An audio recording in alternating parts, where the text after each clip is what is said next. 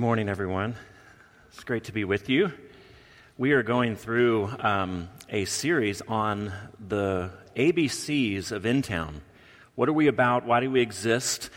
What are we trying to do? Who are we? Those kinds of questions. And we're looking at our mission statement each and every week, and then choosing some passages that come out of the book of Matthew that sort of help us reflect upon those things. And this morning, we're looking at the gift of imperfection. And InTown's mission statement says that we are a community seeking to embody the historic Christian gospel in the city of Portland. And you notice seeking is bolded, and that's because each and every week we're taking one of the primary words in the mission statement and talking about what that means to InTown. And so we spent 3 weeks talking about community, and now we're talking about seeking, being in process, the gift of imperfection, and how that allows us to be a part of a church like this. And let me intro this by reading our gospel reading. This is Matthew chapter 5. Now when Jesus saw the crowds, he went up on a mountainside and sat down. His disciples came to him, and he began to teach them. He said, "Blessed are the poor in spirit, for theirs is the kingdom of heaven. Blessed are those who mourn, for they will be comforted. Blessed are the meek, for they will inherit the earth. Blessed are those who hunger and thirst for righteousness, for they will be filled." This is the gospel of Jesus Christ. Would you pray with me one more time? Lord, would you meet us in this place? Meet us where we are. Some of us come into this room wondering if you are real. And Lord, I pray that to us you would reveal yourself. Others have deep wounds. We've been hurt by a friend, a parent, maybe even a church leader. And we need your comfort because we find it odd that we're back here in church again this morning. Some of us are carrying around anxieties about the week to come, and we need your calming presence. Others of us carrying around shame and regret about last week, and we need your mercy. For all of us this morning, we pray that you would let us see Jesus tell us his good news, his wonderful news again. Let us see his beauty. Let us be drawn into his message and his mission. Let us, in his story, enthrall us and move us into the lives of others as individuals, as families, as friends, as co-workers, and certainly not the least of which as the church. We pray in Jesus' name. Amen. In 1992, if you're my age or maybe a little bit younger, you'll remember a very memorable Gatorade commercial. And it was about Michael Jordan. It was, "I want to be like Mike." And it showed Michael Jordan at the height of his career, kind of joking around with his teammates and shooting baskets and then playing with kids on the basketball court. And all of these kids were trying to make moves like Michael Jordan. And that would apply, wouldn't it? And trying to make baskets like Michael Jordan. And there was this very catchy tune over the top of it. But it was effective as a commercial. I want to be like Mike, because literally millions of boys and men wanted to be like Mike. Now, he turned 50 years old 3 years ago. And to celebrate and to indicate what a game-changing athlete and entrepreneur he was, ESPN did a series of articles and video shorts and best of moments. And they even had an MJ50 logo that they would run at the bottom of the screen, even when it was something else that was on the screen, just to let people know that upcoming this weekend, we're celebrating Michael Jordan's 50th birthday. He didn't retire. He had retired years ago. He didn't die. He was just having a birthday. And they spent days celebrating. Now, what's Mike up to now? Well, his current net worth is $1.1 billion, the first NBA star ever to earn that much money, not simply by playing, but also because he is the head of the huge Jordan brand at Nike. He has a jet painted like a shoe. Now, it's a lot cooler than it sounds. He's the owner and chairman of an NBA team that's in the playoffs this year. He employs dozens of employees and contractors in his own company.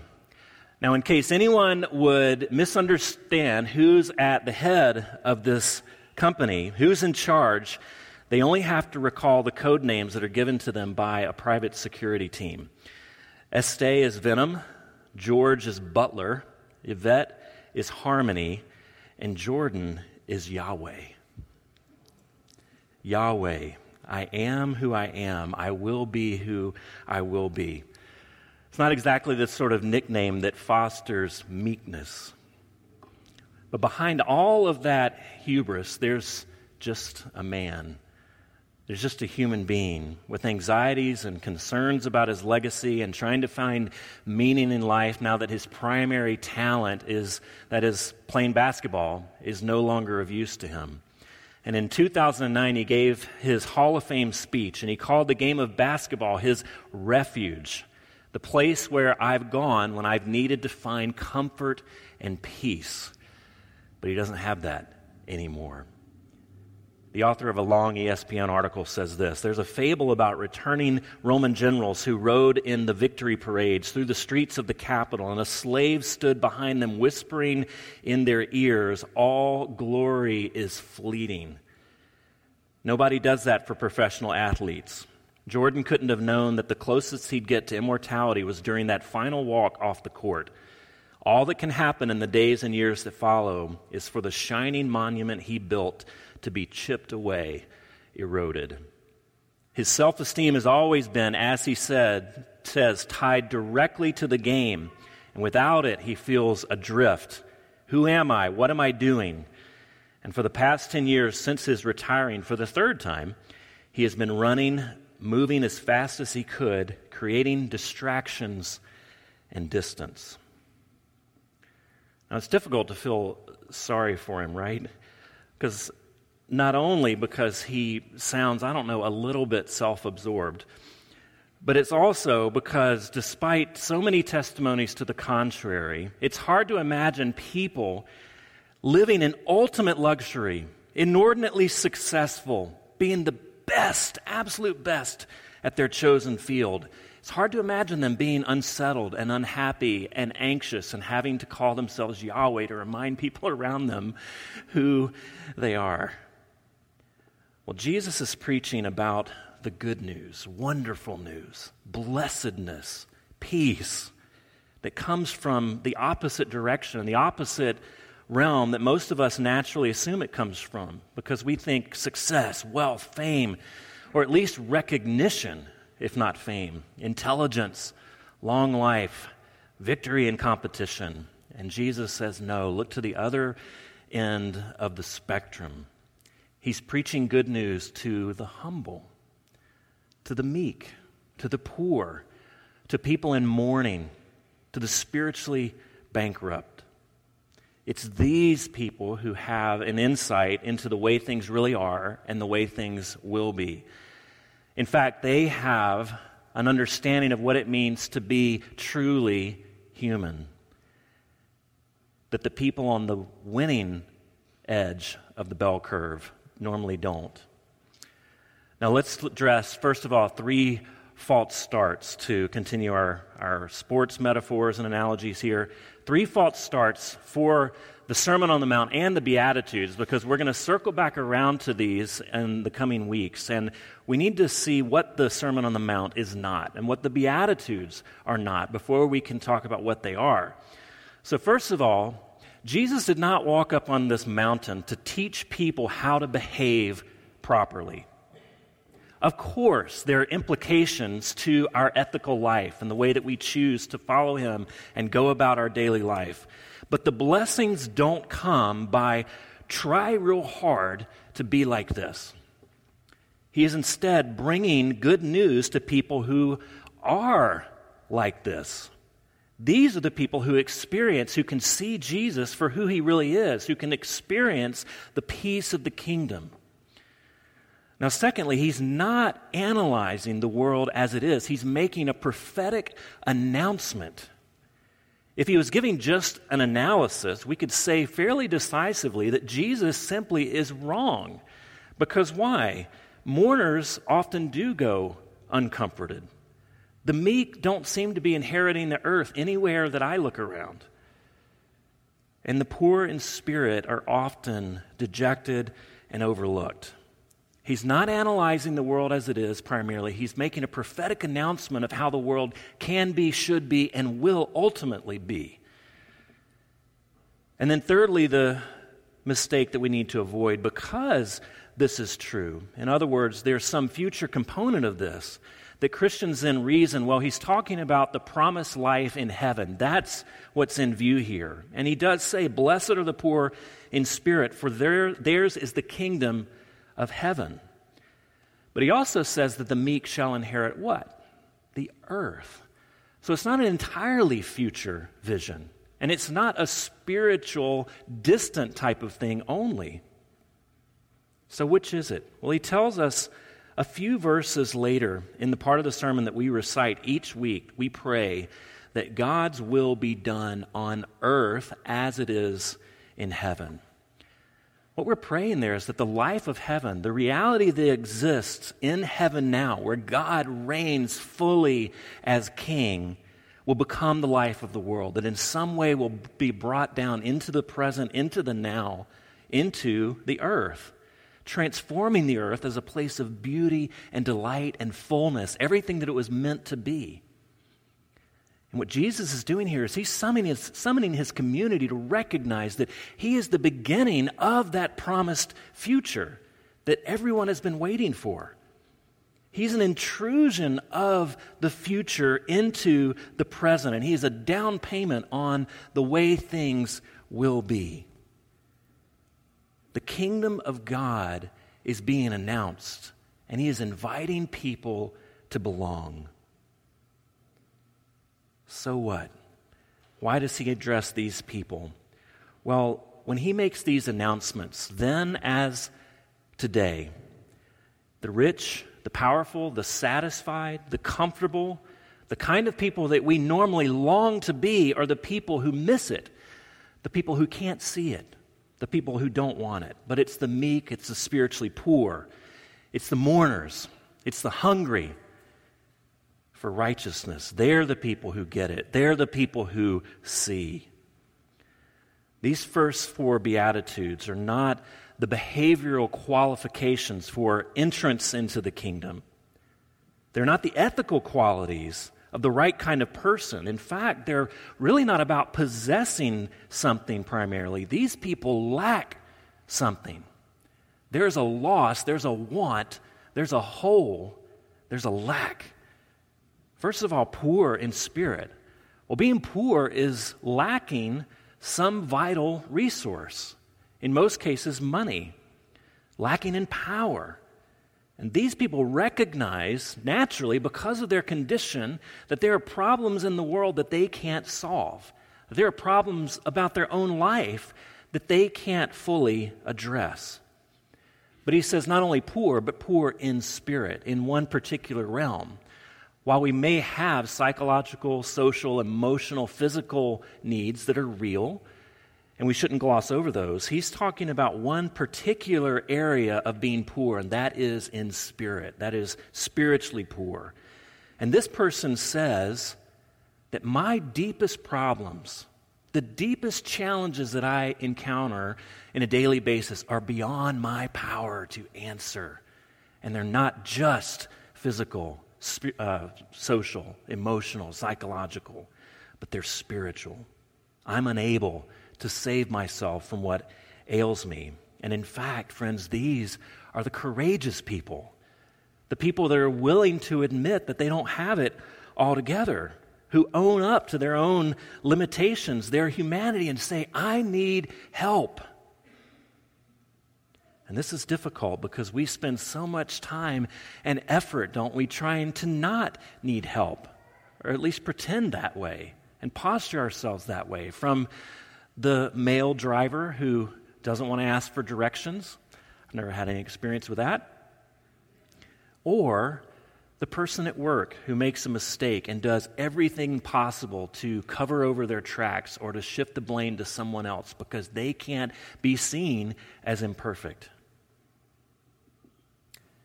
But secondly, he talks about mourners, and this one's a bit more tricky because it's not entirely clear whether Jesus means primarily those who grieve over their personal individual sin, or those who are in some sort of general mourning because of a circumstantial loss.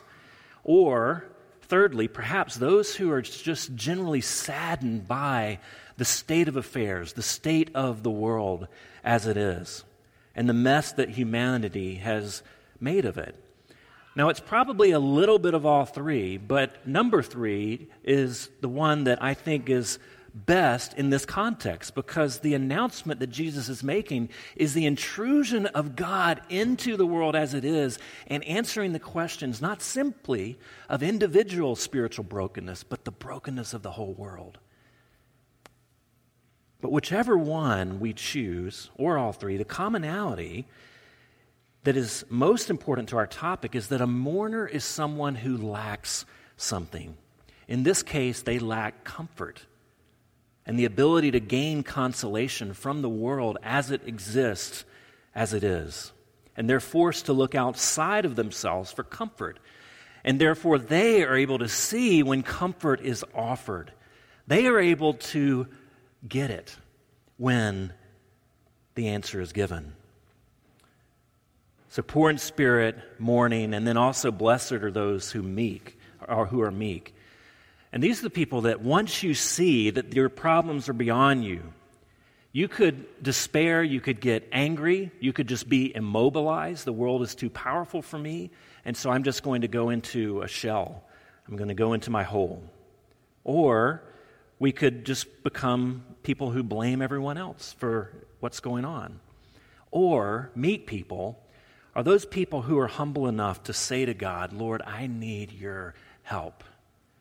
I need your solution. I need your provision because I can't find it on my own. I can't make my world better. I can't make the world better in my own strength. You see, these people, meek people, humble people, understand that in order to receive the blessedness of the kingdom, you have to first turn from your own self-sufficiency and your own strategies of solving your problems. But turn to what? And this is key, this is important, and we need to slow down a bit here because here we're really getting to the essence of the gospel in many ways, if not the very center of the spiritual idea of the Bible. It is not those who hunger and thirst after blessedness or happiness who are blessed. Because we see the unalterable law of the universe is those who seek happiness. Those who hunger after happiness and blessedness never get it. Ask Michael Jordan. Insofar as you make your happiness the very center of your quest, it will always elude you. It will always be just out of reach. When you make the center of your life anything besides God, it will end up confounding you and oftentimes destroying you and destroying the people around you. Being hungry, being thirsty is a recognition of a lack. It's a recognition of something that you don't have. And Jesus is telling us here that the holiest of people are those without something. Those who have despaired of their own holiness, their own ability to find or achieve righteousness on their own. The holiest of people are saying, I don't have that, I need it. Jesus, would you provide it? These are the people who seek grace, who are primed to notice the intrusion of grace, the intrusion of God when it appears. And this is the blessedness. This is the gift of imperfection. The gift of imperfection means that the way down is the way up. Or as Parker Palmer says in your bulletin, holiness means embracing brokenness as an integral part of your life. Is this what Jesus' hearers would have been expecting? I don't think so. I think they would have expected a Jewish rabbi going up to this mount to preach, that he would have been giving ethical direction. Here's how to get your lives in order. It's a call to righteous living. Here's the type of spiritual pursuit and performance that leads to holiness. That would have been what they would have been expecting. And that's what many of us often expect of Jesus and what we demand of our own lives and how we interpret our own spirituality. Get it together, pursue, perform. But he says, blessed aren't the dedicated and the disciplined, but the poor in spirit. Those who have hit rock bottom. Those who have come to the end of themselves. Those whose restless striving and working has never gotten them what they want, but has left them feeling more anxious and more worried about their status with others, with God, with themselves. And in this way, you can be literally poor and find this out, or you can be the best basketball player who has ever lived and be poor in spirit. Now, maybe you're here this morning and you qualify as spiritually poor. Life hasn't gone how you expected it to do. And there are major episodes in your past that you're not proud of. You've confronted your brokenness and neediness, and you're trying to take that step of letting people into your story and entering into a community where you can be healed. Maybe a church like In Town, where you can't hide. And these words sound so comforting to you, that these are the people that belong. It's the poor, the broken, the needy. And you're standing right there and you're thinking, could that be true? But if you read a little bit further, you find Jesus saying to us and to you, be perfect or holy, therefore, as your heavenly Father is perfect. And it stops you in your tracks. And you're unwilling to take that step further because in human relationships, when you put yourself on the line, when you out yourself, that's when you get hurt. Be perfect, therefore, as your heavenly Father is perfect. And maybe you've been to churches or institutions where that's been the expectation. And when you get out of line, you're thrust right back in. You're punished. You're told. Or maybe you're on the edge of faith, and this whole idea is the thing that keeps you from pursuing Jesus. You think, well, I've got enough guilt in my life. I've got enough shame. I've got enough pressure on me at work. I'm not eager to enter into a community where God's going to pile on. I don't need any more pressure. Well, Jesus has good, in fact, wonderful news, because when Jesus talks about being poor in spirit, meek, mourning, hungering for righteousness, and then later being perfect and holy, these things are not contradictory. They're not. Those of us who've read the book of the month for April, shameless plug for the Book of the Month Club, we got to talk about this last Tuesday night. That holiness, true holiness, isn't the result of ceaseless striving. It's not a result of your performance and how much of a go-getter you are. It's not an achievement or a possession that you have somehow earned.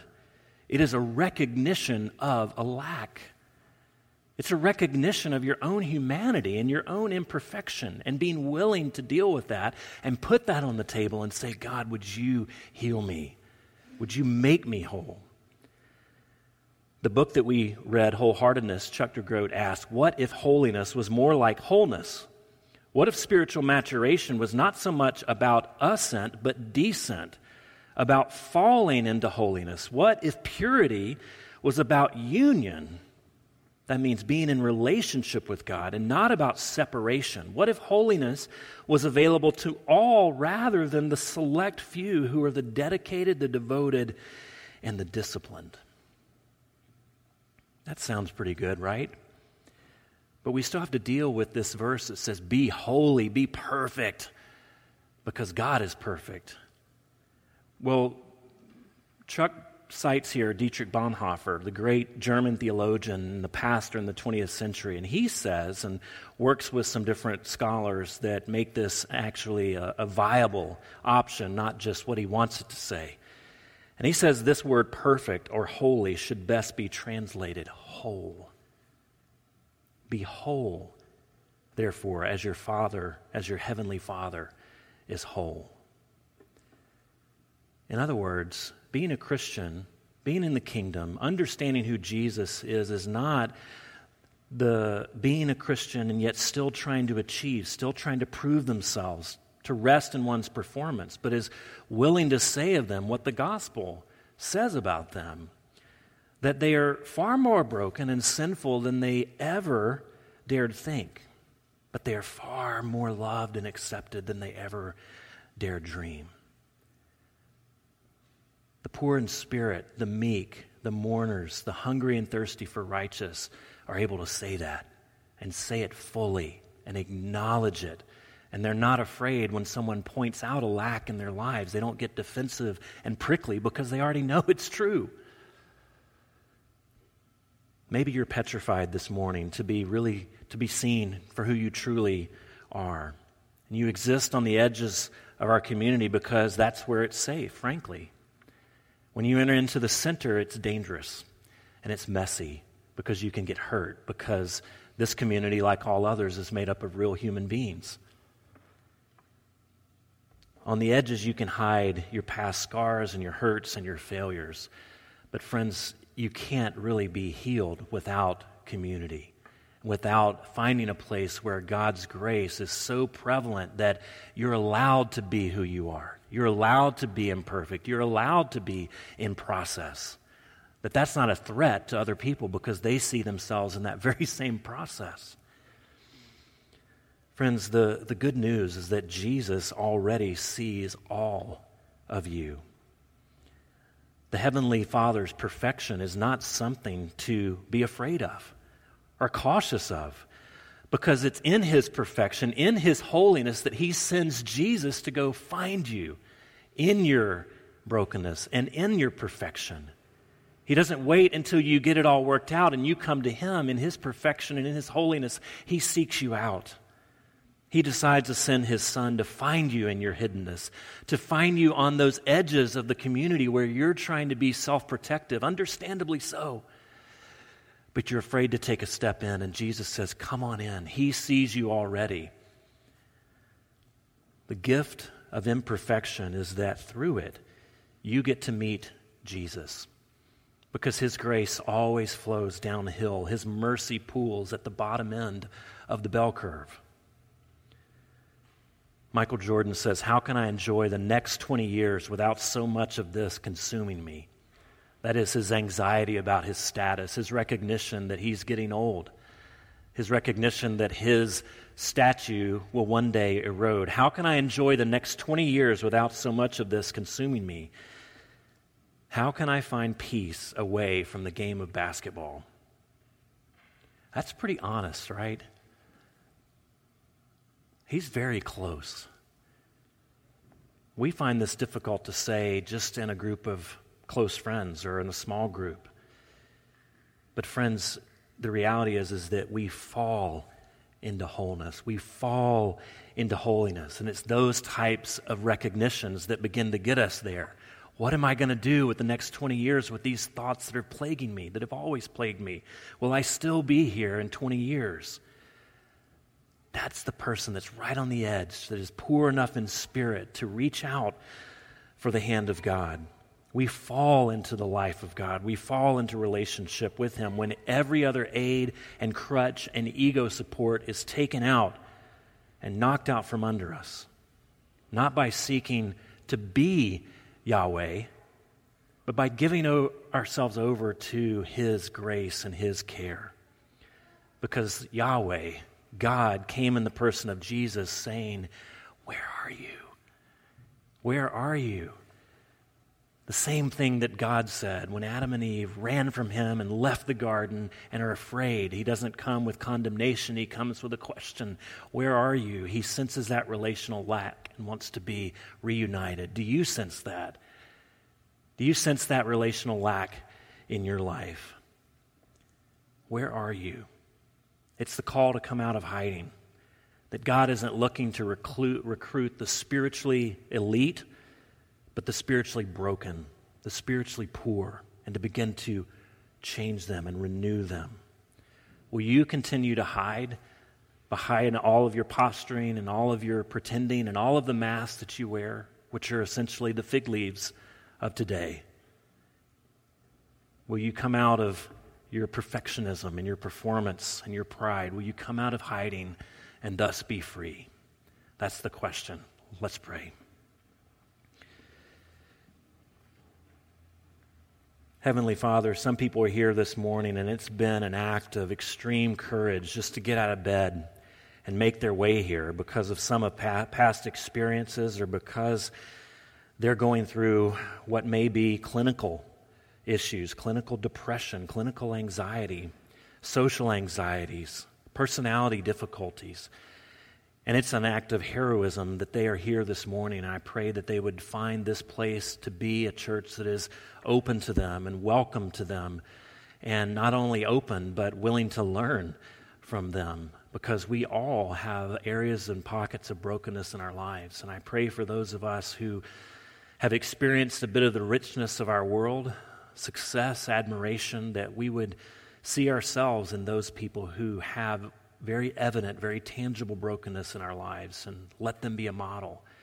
Lord, I pray that because of the gospel, because of the meal that we're about to eat together in a few moments, that we would look across the table, look across the pew, and recognize each other's humanity and recognize each other's dignity, and that we would take time to encourage one another, to welcome one another in their imperfections. And Lord, let our imperfections lead us to you. Even this morning, we pray in Jesus' name. Amen.